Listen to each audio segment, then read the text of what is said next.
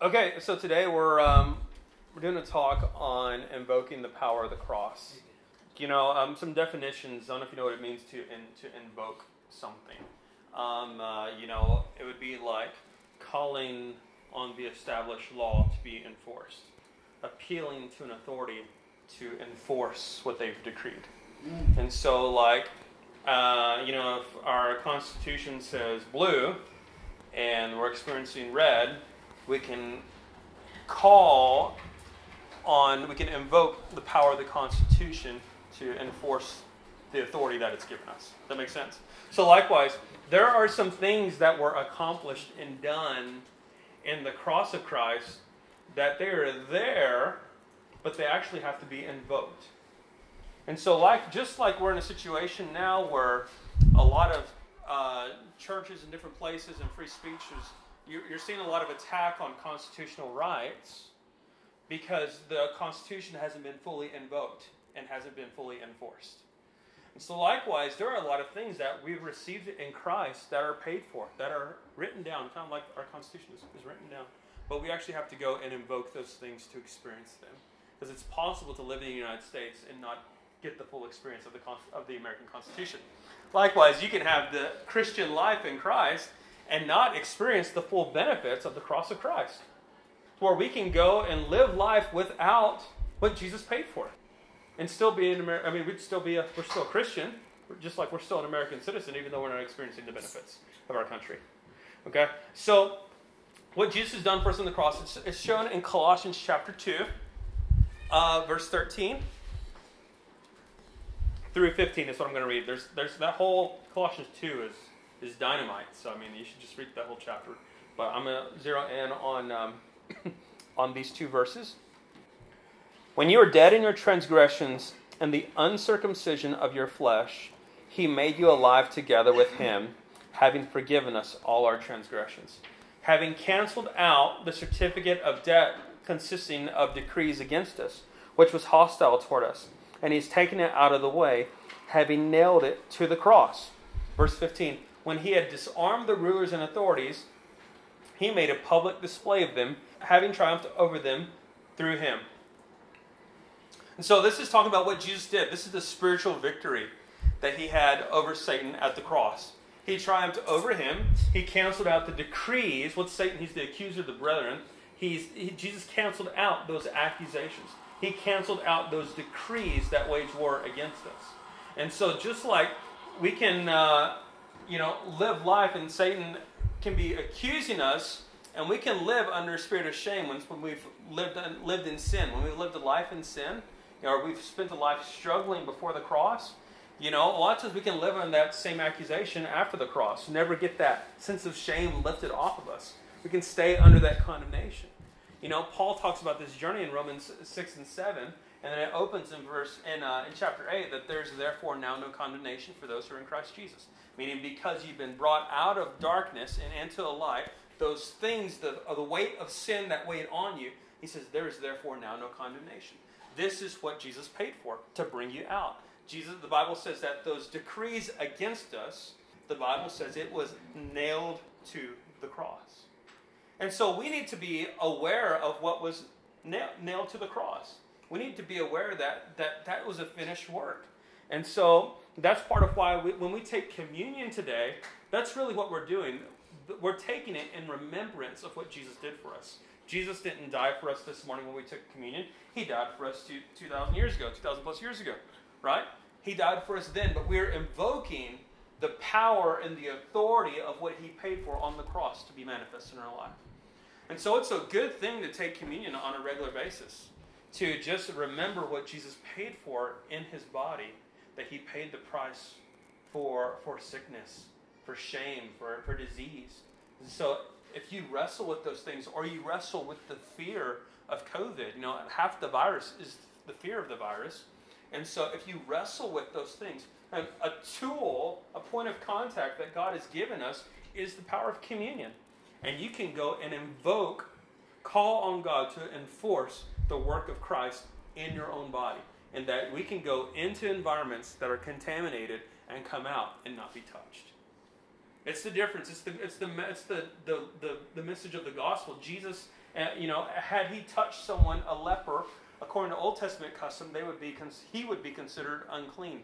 But the gospel is that Jesus touched the leper, and the leper became clean. It's the complete reverse. This is like how we are light in the world, how we can go into environments and be a blessing. Matthew is working. He's being a blessing using his gifts to serve people, and he can come out of that environment, squeaky clean. This is invoking the power of the cross. Likewise, the blood. This is there's lots of teachings that are out there now about generational curses and bloodline curses and bloodline things. And those things are reality, but when you come into relationship with Christ, you're brought into a new bloodline. You're brought under the blood of Jesus. Is there a generational curse of poverty in the natural? Maybe so. But the power of the cross is that it cuts that line. That's what the blood of Jesus does, is it cuts it. But if you want to experience that cut, you have to invoke the blood of Christ. And so it's possible to be a Christian and still be experiencing that heritage until you invoke the blood. It requires, God, I plead the blood of Jesus over this, and I cut this. I come in Jesus' name, I come against all those generational curses. I come against that poverty, that immorality, that occultism, that wrong world, secular spiritualism. I cut that because I'm in the blood of Christ. It's a shift. It's invoking the cross. And so I'm going to pull a passage today. We're talking about Rahab and how this worked out for her. This is a story from Joshua chapter 2. I'm going to read pretty much the whole story.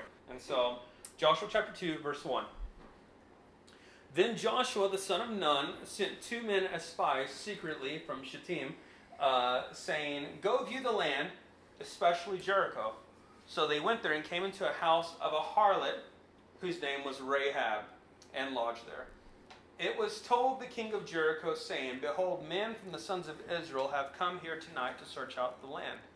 And the king of Jericho sent word to Rahab, saying, "Bring out the men who have come to you, who have entered your house, for they have come to search out the land." But the woman had taken 2 men and hidden from them. And she said, "Yes, the men came to me, but I did not know where they were from. It came about when it was time to shut the gate at dark that the men went out. I do not know where the men went. Pursue them quickly, for you will overtake them." But she had brought them up on the roof, up to the roof, and hid them in the stalks of flax, which she laid in order on the roof. So the men pursued them on the road to Jordan, to the fords. As soon as those who were pursuing them had gone out, she shut the gate.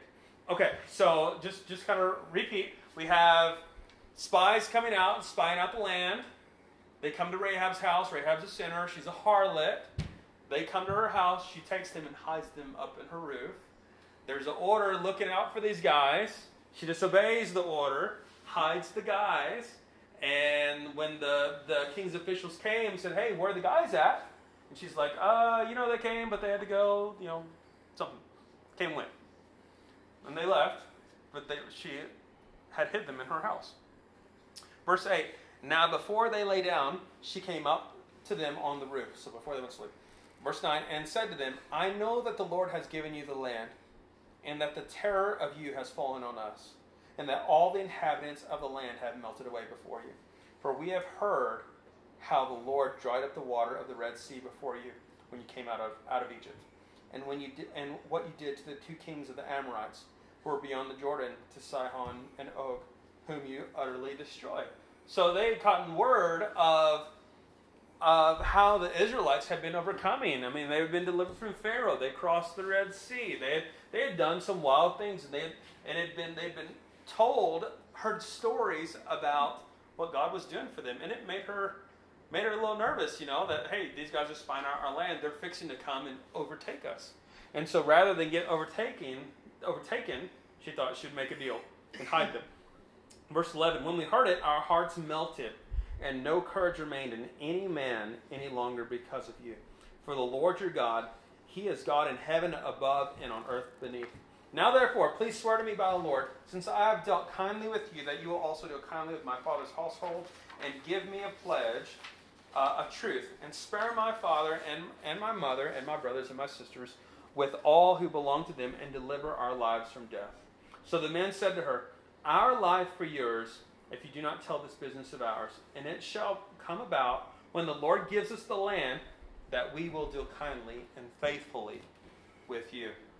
Then she let them down by a rope through the window, for her house was on the city wall, so that she was living on the wall. She said to them, go to the hill country, so that the pursuers will not happen upon you, and hide yourselves there for 3 days until the pursuers return. Then afterward you may go on your way. The men said to her, we shall be free from this oath to you which you have made us swear, unless when we come into a land, you tie this cord of scarlet thread in the window through which you let us down, and gather to yourself into the house your father and your mother and your brothers and all your father's household. It shall come about that anyone who goes out of the doors of your house into the street, his blood shall be on his own head, and we shall be free. But anyone who is with you in the house, his blood shall be on our head, if a hand is laid on him. But if you tell us business of ours, then we shall be free from this oath which you have made us swear. She said, according to your words be it. She sent them away, and they departed, and she tied the scarlet cord in the window. So she hides the spies, hides them up in the roof. She works a deal with the guys and says, hey, I was nice to you, so when you come and overtake our land, how about saving my family? And they're like, yeah, let's do it. Here's the deal. We're going to come for your land, and when we overtake it, the only way we're going to be able to save you and your household is, one, everyone stays in your house. Two, you have to let this scarlet thread hang out from your window. And it should be, when we come back and we come to overtake your land, if that thread is there, no one's going to come and touch your house. But if that thread isn't there, tough. So a promise had been made for Rahab, and she had a responsibility to put that thread out there. And if she did not do that, she was going to get taken out. They were going to come after her, and just like anyone else, there would be no difference between her and her family and the rest of the people outside. She had a responsibility to put that thread in the window. And for those that she wanted to save, she had a responsibility to keep them in the house. And so there was a decree established, but it was on her responsibility to invoke the power of that decree. It's the same way with the blood of the cross. It's the same way with the cross of Christ. God has done some things for us. He has delivered us from a lot of things, but if we want to experience them, there is a responsibility that we have to take and apply the blood. So this scripture, this passage is full of symbolism. So let's talk about some symbols in the story. The spies that came, they represent God's kingdom on the earth. You know, they're the sons of Israel. So when she receives them into her house, in essence, she's receiving the kingdom of God into her house. You know, this is Luke 10. You go door to door, knocking on doors, you know, and they say, hey, can I bring a blessing over your house? And y'all heard the way we do it. Say, can I bring the blessing in your house? They, sure. And when they open the door and say, bring the blessing, they're saying, I've received the kingdom of God. That's what's happening here. When the sons of Israel came into her house, she received them into her house. And then it says she took them up on the roof. I think some translation says it's the attic, you know. But this represents a hidden place, the secret place. Taking the kingdom of God and taking it deep into a hidden place in your heart, bringing it up to them. And then there's the window. The window is a place of access. You know, Malachi 3:10, it talks about the tithing. It says, bring the whole tithe in the storehouse, so there may be food in your house, and test me now in this, says the Lord of hosts, if I will not open for you the windows of heaven. And it's talking about opening up a realm of access. A lot of people do not have access because the windows are not open. And you have to do your part to keep the windows open. Amen. And so, likewise for Rahab, the window in this story is about access. Because how did the spies get down? It was through the window. This is a place of access. This is a place where the kingdom of God comes and goes. There has to be ongoing access with the Lord. So there's the symbol of a spy that represents the kingdom. She brought him into her house. We represent receiving the kingdom of God. We have the window, the place of access. We have the roof, symbolizing the secret place or the hidden place of the heart. And then we have this scarlet cord. This is symbolic of the bloodline of Jesus. of the blood of Jesus, the scarlet thread. After she accepts them, she was given the task to tie the scarlet cord in the window. Making a tie, making a covenant with God, making an agreement with God, binding to what's of Jesus to her home. And that blood, that scarlet thread, became the very thing that delivered her from her family. But this is exactly what it's like to invoke the power of the blood of Christ. And is that we have to make a covenant with it. We have to make an agreement with it. Our agreement with it, like tying the knot, our agreement, if it's not happening, if it's not flowing through our mouth, we don't get to experience the benefits of the cross. And is it a finished work? Yes, it's finished. It's a full work of grace. Jesus has completely done it, but that grace has to be invoked in our life. And if it doesn't, otherwise you would have people who, there are some grace teachings out there now where people no longer confess their sin. People no longer make a confession of Jesus because they would consider that a work of the law. And then people no longer, you don't have to be baptized, you don't have to do the commission, you don't have to do anything because it's all done in Jesus. And it's an error to say it's just all done and you have no responsibility. But Jesus gave us authority in the commission, and every time God gives us authority, He always gives us responsibility. It says, all authority on heaven and earth has been given to me. Now therefore go. I'm sending you out with authority, but with the responsibility to go and make disciples. Teaching them, baptizing them in the name of the Father, the Son, and the Holy Spirit. Like there is a direct connection between what God has done for us and gaining authority, giving us authority, and our responsibility to carry it out. A lot of people don't like this part because it means what I have in God needs to be demonstrated in my experience with people. And this is when we can't be religious any longer. We can't play games. You can't play church. You can have this church thing with God, but if it doesn't carry out here, the Bible says when you're a hearer only and you're not a doer, you deceive yourself. That's a problem, man. Like we can't be religious. Like what we have in God, it must be demonstrated in our life with people. It has to show up. Whatever authority we think we have in God, let's go see how much we actually have. Like there's a difference between authority and real authority and assumed authority. This is why we need to go lay hands on the sick and see us miss it once in a while. Like we're privileged to see like a lot of deaf ears open. Like Jonathan's seen deaf ears open in Walmart. Like we've seen a lot of deaf ears open in our household. But there are a lot of other things that we prayed for that we did not get breakthrough in. And honestly, I need to see those areas. I need to see it when I don't get breakthrough as much as I need to see the breakthrough. Because when I don't get breakthrough, it requires me to go back to God and say, Lord, your word says that by your stripes they're healed. I invoke the power of the blood of Christ to work in me so that when I lay hands on the sick, they will recover. And then I go and I step out and do it again. Oh, well, I saw a little bit of breakthrough, but there for a while, I was always seeing healings, but it was never 100%. Like, it was just enough where you kind of felt bad about testifying about it. Like, hey, they were in so much pain, and it got down to like a 4. Or they were in so much pain, and it got down to a 2. I mean, you ever had a testimony like that? You almost feel bad for testifying because you didn't really have the whole thing. It wasn't a finished thing. And you go back to God, like, God, you said I would lay hands on the sick and they were recovering. What's this 2? What's this 2 level of pain? What's this 4 level of pain? What's this partial death thing?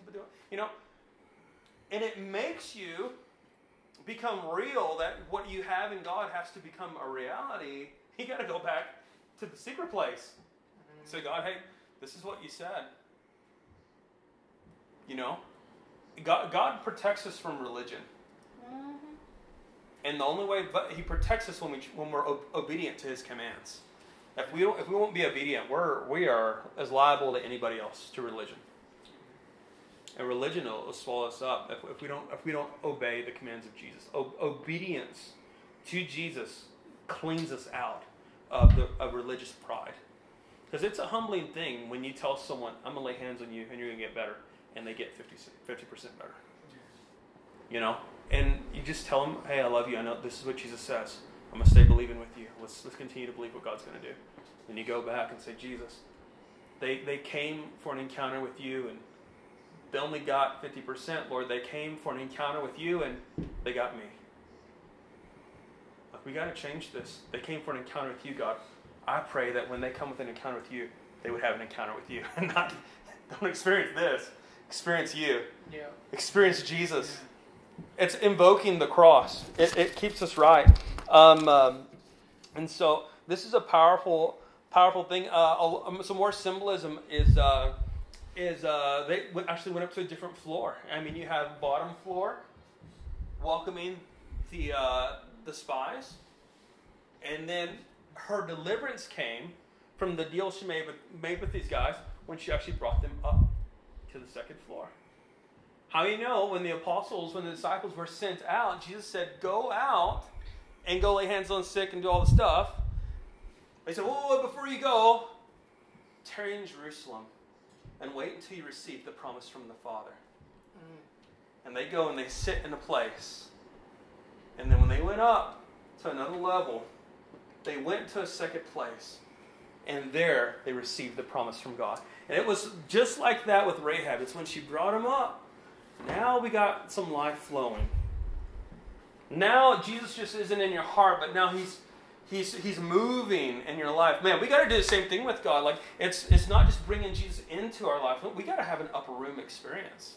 Amen. Like, we've got to go after it. Like, I'm going after it. You know, that's the direction I'm going. Like, I've received a measure from Christ, but I don't believe I've received everything for me to walk in the fullness of my calling just yet.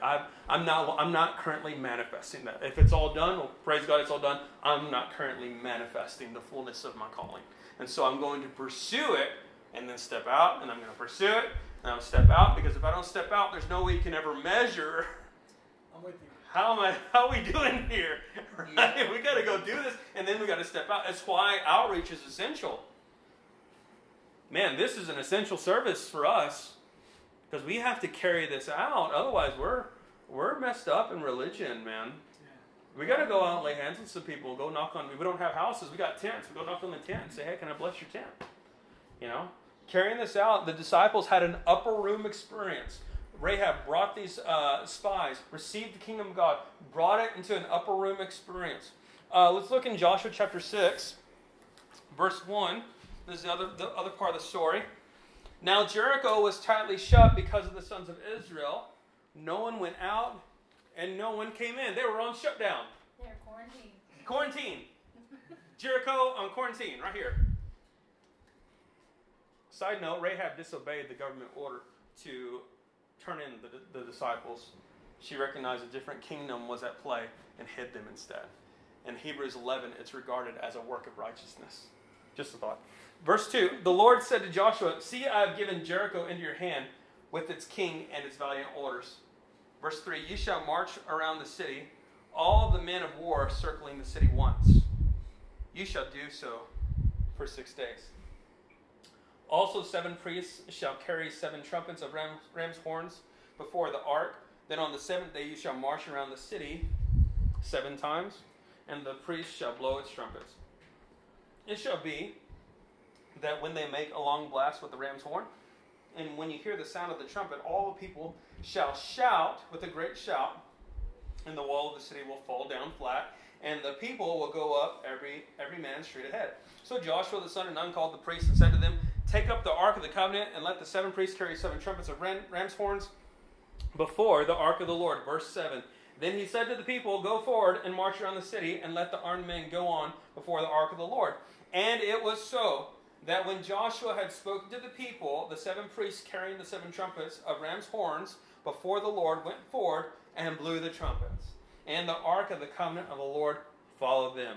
So this is a rowdy group of people. So, I mean, the sons of God should be a rowdy group of people. I think we should be a rowdy group of people. I mean, this is wild.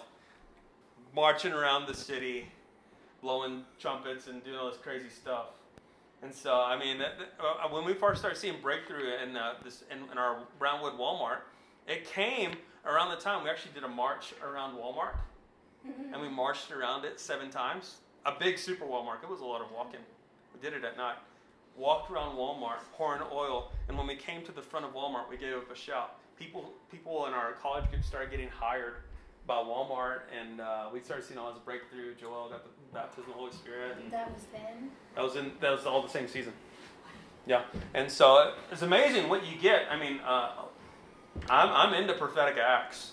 I'm into the cool stuff. I mean, I think it's so much more fun to be a charismatic. I think it's quite more entertaining. You know, it's a little more exciting. You know, like let's go pour some oil on something. Let's go.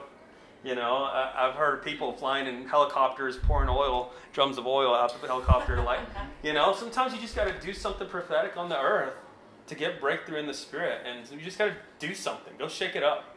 It messes with the devil. He doesn't like you doing physical stuff. Lay hands on your property. Lay hands on your car. Bless your gas mileage, Walter. You can go bless that gas mileage, you know.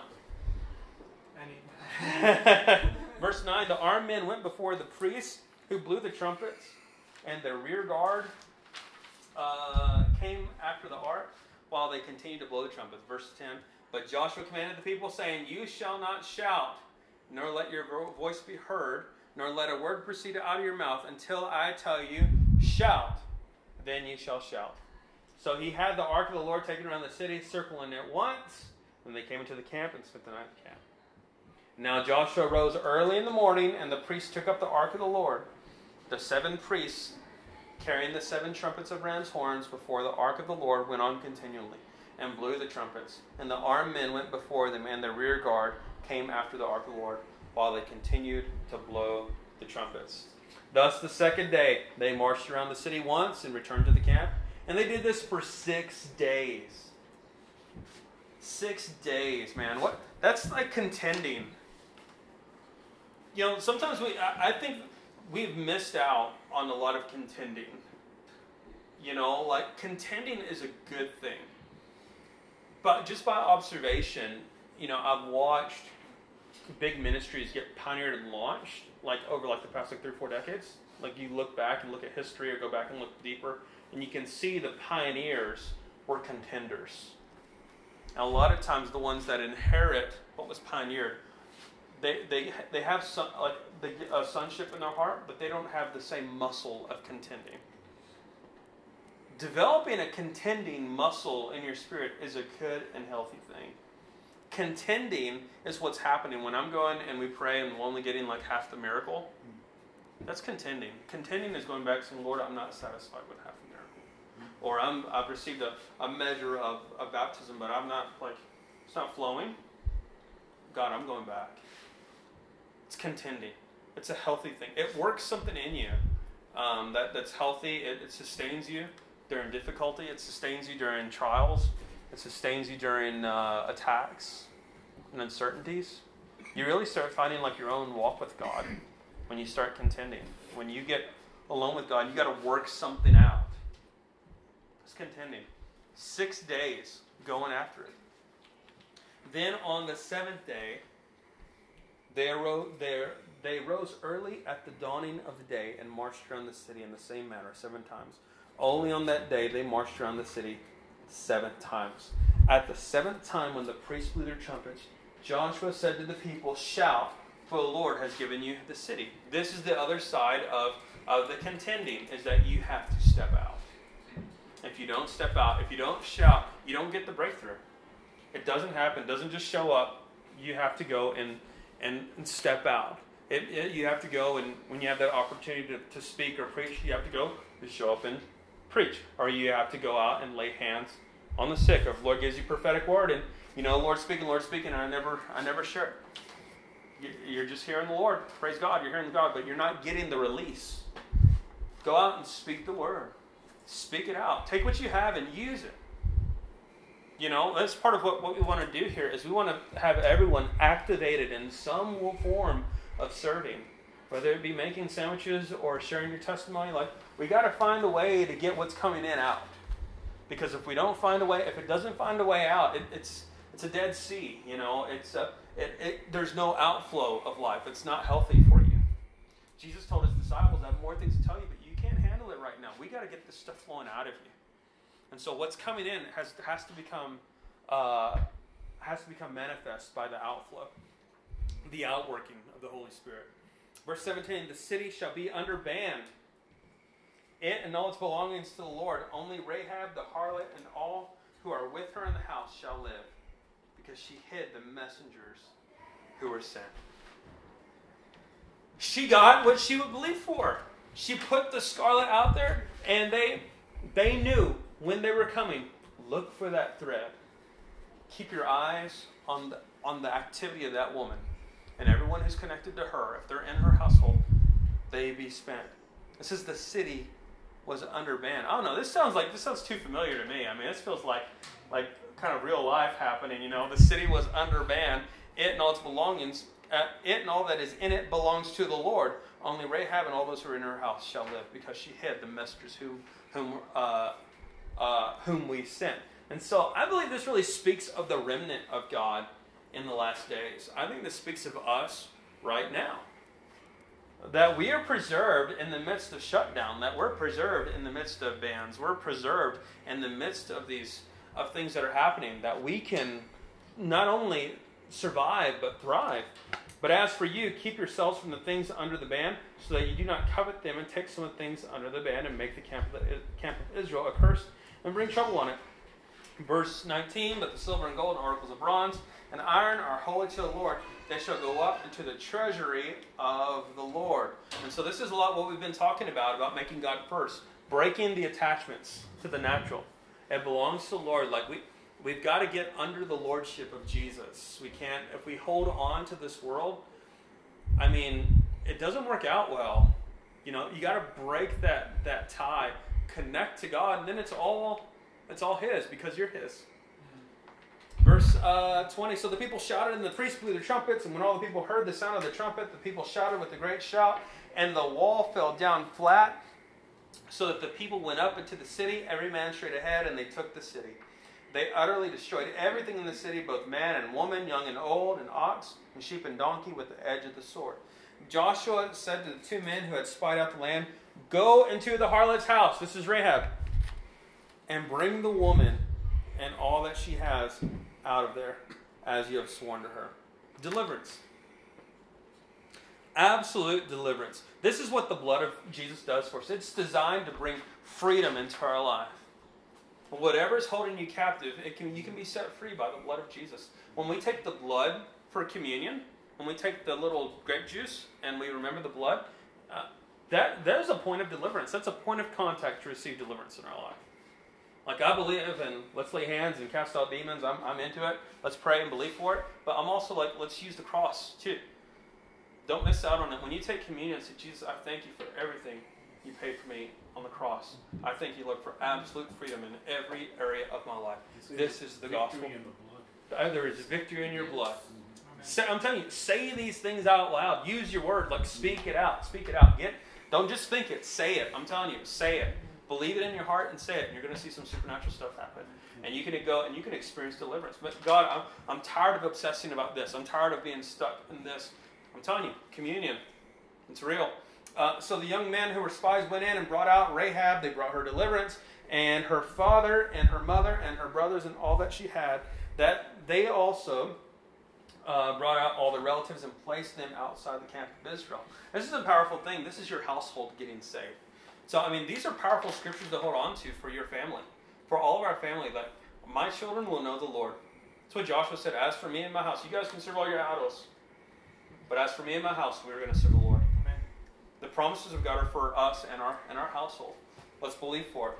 They burned the city with fire and all that was in it. Only the silver and gold and the articles of bronze and iron they put into the treasury of the house of the Lord. However, Rahab the harlot and her father's household and all she had, Joshua spared. And she lived in the midst of Israel to this day. For she hid the messengers whom Joshua sent to spy out of Jericho. It says she lived in the midst of Israel. It's shifting kingdoms. Man, we can experience a completely different kingdom in the earth right now. You know, I mean, I was talking with one of my counterparts on the phone the other day, and I was actually in Reynosa when we were talking, and they were just saying, you know, you sound so happy. This is a lady. She's been trying to convert me to become a Catholic. Yeah.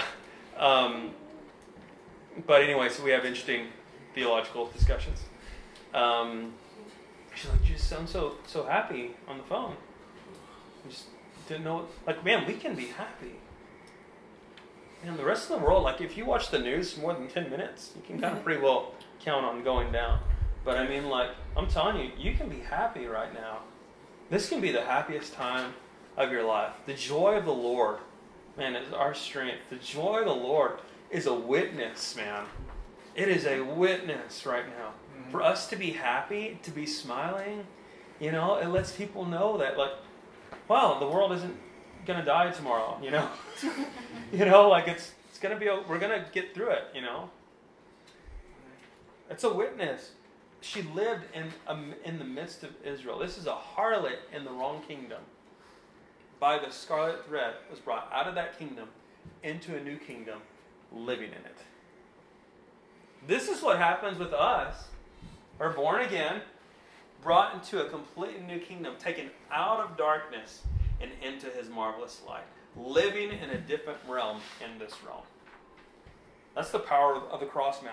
Verse 26, then Joshua made them take an oath at that time, saying, cursed before the Lord is the man who rises up and builds this city Jericho.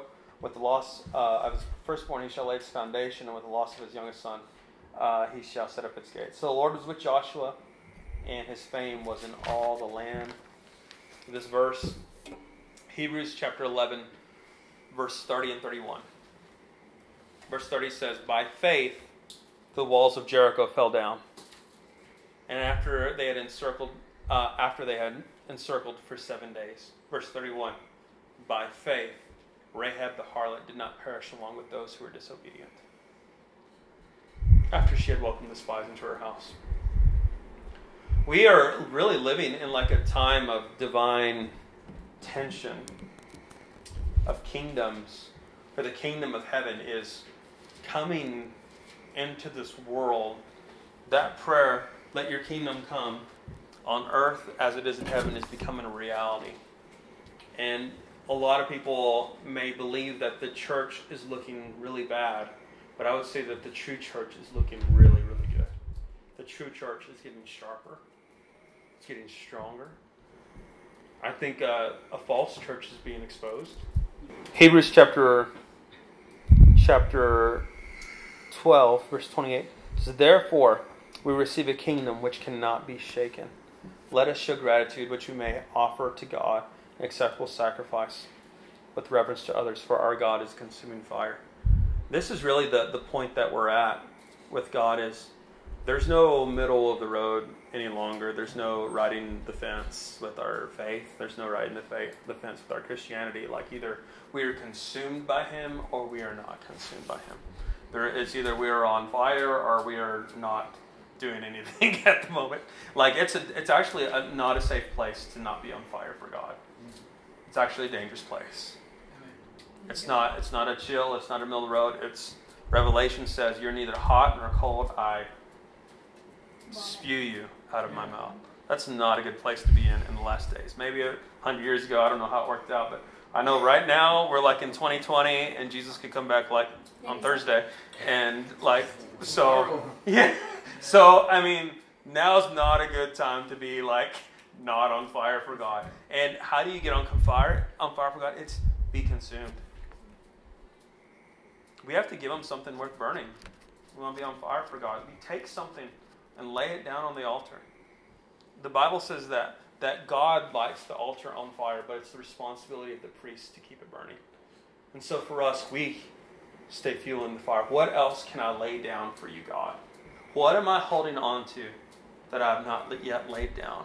If you're like, God, I just want more of you, and that person has more of you, and this person has more of you, and I feel like I don't have this. Like, what do you have to lay down on the altar? Like, you've got something to put there. And if you'll put it on there, He will light it on fire. And He'll cook it up, man. He's into it. If you're attached to something in the world, if you're attached to worldly music, or you're attached to worldly things, like we're talking about the past 3 weeks, unplug from those things and give it to the Lord and see what He'll do. When you allow yourself to be consumed, that is the upper room experience. That is the spies going up to the upper room. That is the disciples going up into the upper room. It is preparing yourself for an upper room experience. And unfortunately, not everyone gets it. It's just not true. Not everyone gets to be on fire for God. To say that you do is wrong. Not true. 500 people waited in that upper room. How many got it? 120. That means there are 380. The majority actually did not. So Jesus says, broad is the way that leads to destruction. Narrow be the path of life. Man, when Jesus was preaching to the multitudes in John 6, all these people, broad net, everyone was following him. And what's he say? Eat my flesh and drink my blood. And out of a multitude, 12.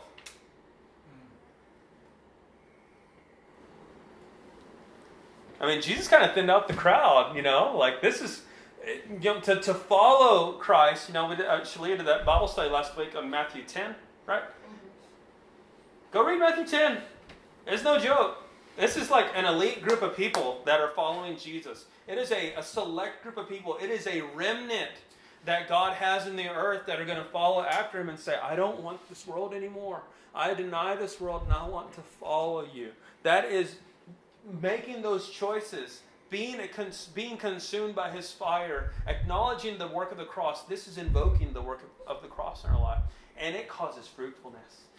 It causes us to be like Rahab. We live in this world, but we're not of this world. We are salt in the earth. We become essential again. Praise God. That's the church. The true church is so necessary right now. There is a voice of hope that is essential right now. Or I'm telling you, the world would just sink into depression and with no hope of return without the voice of the church. But the church speaking hope, the church speaking life, man, we can resurrect this thing. We can turn a lot of these people around. We can catch them before they go down where they can't turn back anymore, Before the Bible says, what's the big deal if you gain the whole world and lose your soul? I mean, there's people out there who have gained the world and lost their soul, and I don't know how we get it back at that point. But there's still some that we can go save. And we can go get them. And if we spend time in intimacy with Jesus, that's the heartbeat of Jesus. He says, go get them. Go get them. The testimonies this morning where I lost this and I found this. I lost this and I found this. The Bible in Luke 15, it talks about the parable of the lost coin. How we rejoice over finding that one coin. And how we leave 99, we leave the multitude to go get that little one. Yeah. This is the gospel. This is the power of it. And so I want to encourage you at this point, man, let's be on fire for God. Whatever you're holding on to, man, bring it to God's feet. Let it burn, man. And that the benefit of bringing that to God is you catch on fire for him. And you burn for him. You become excited. You have life in your walk. You have life in your devotion. You have life in your home. That's the great exchange. So let's pray, and we'll go from there. Holy Spirit, God, I give you thanks this morning for your presence here among us, Lord God. Thank you, Lord, for your word. Let's come forward, Lord. Jesus, we acknowledge the work of the cross. Father God, if there's anything that we need to bring to the cross, Lord Jesus, God, I pray you would speak to us right now. Speak to us, God. What is it that we're holding on to? God, what is it that keeps us from being on fire for you, God? God, what is it? I ask you, Lord, just to speak to us right now. Speak to us, Jesus. Speak to us, Father.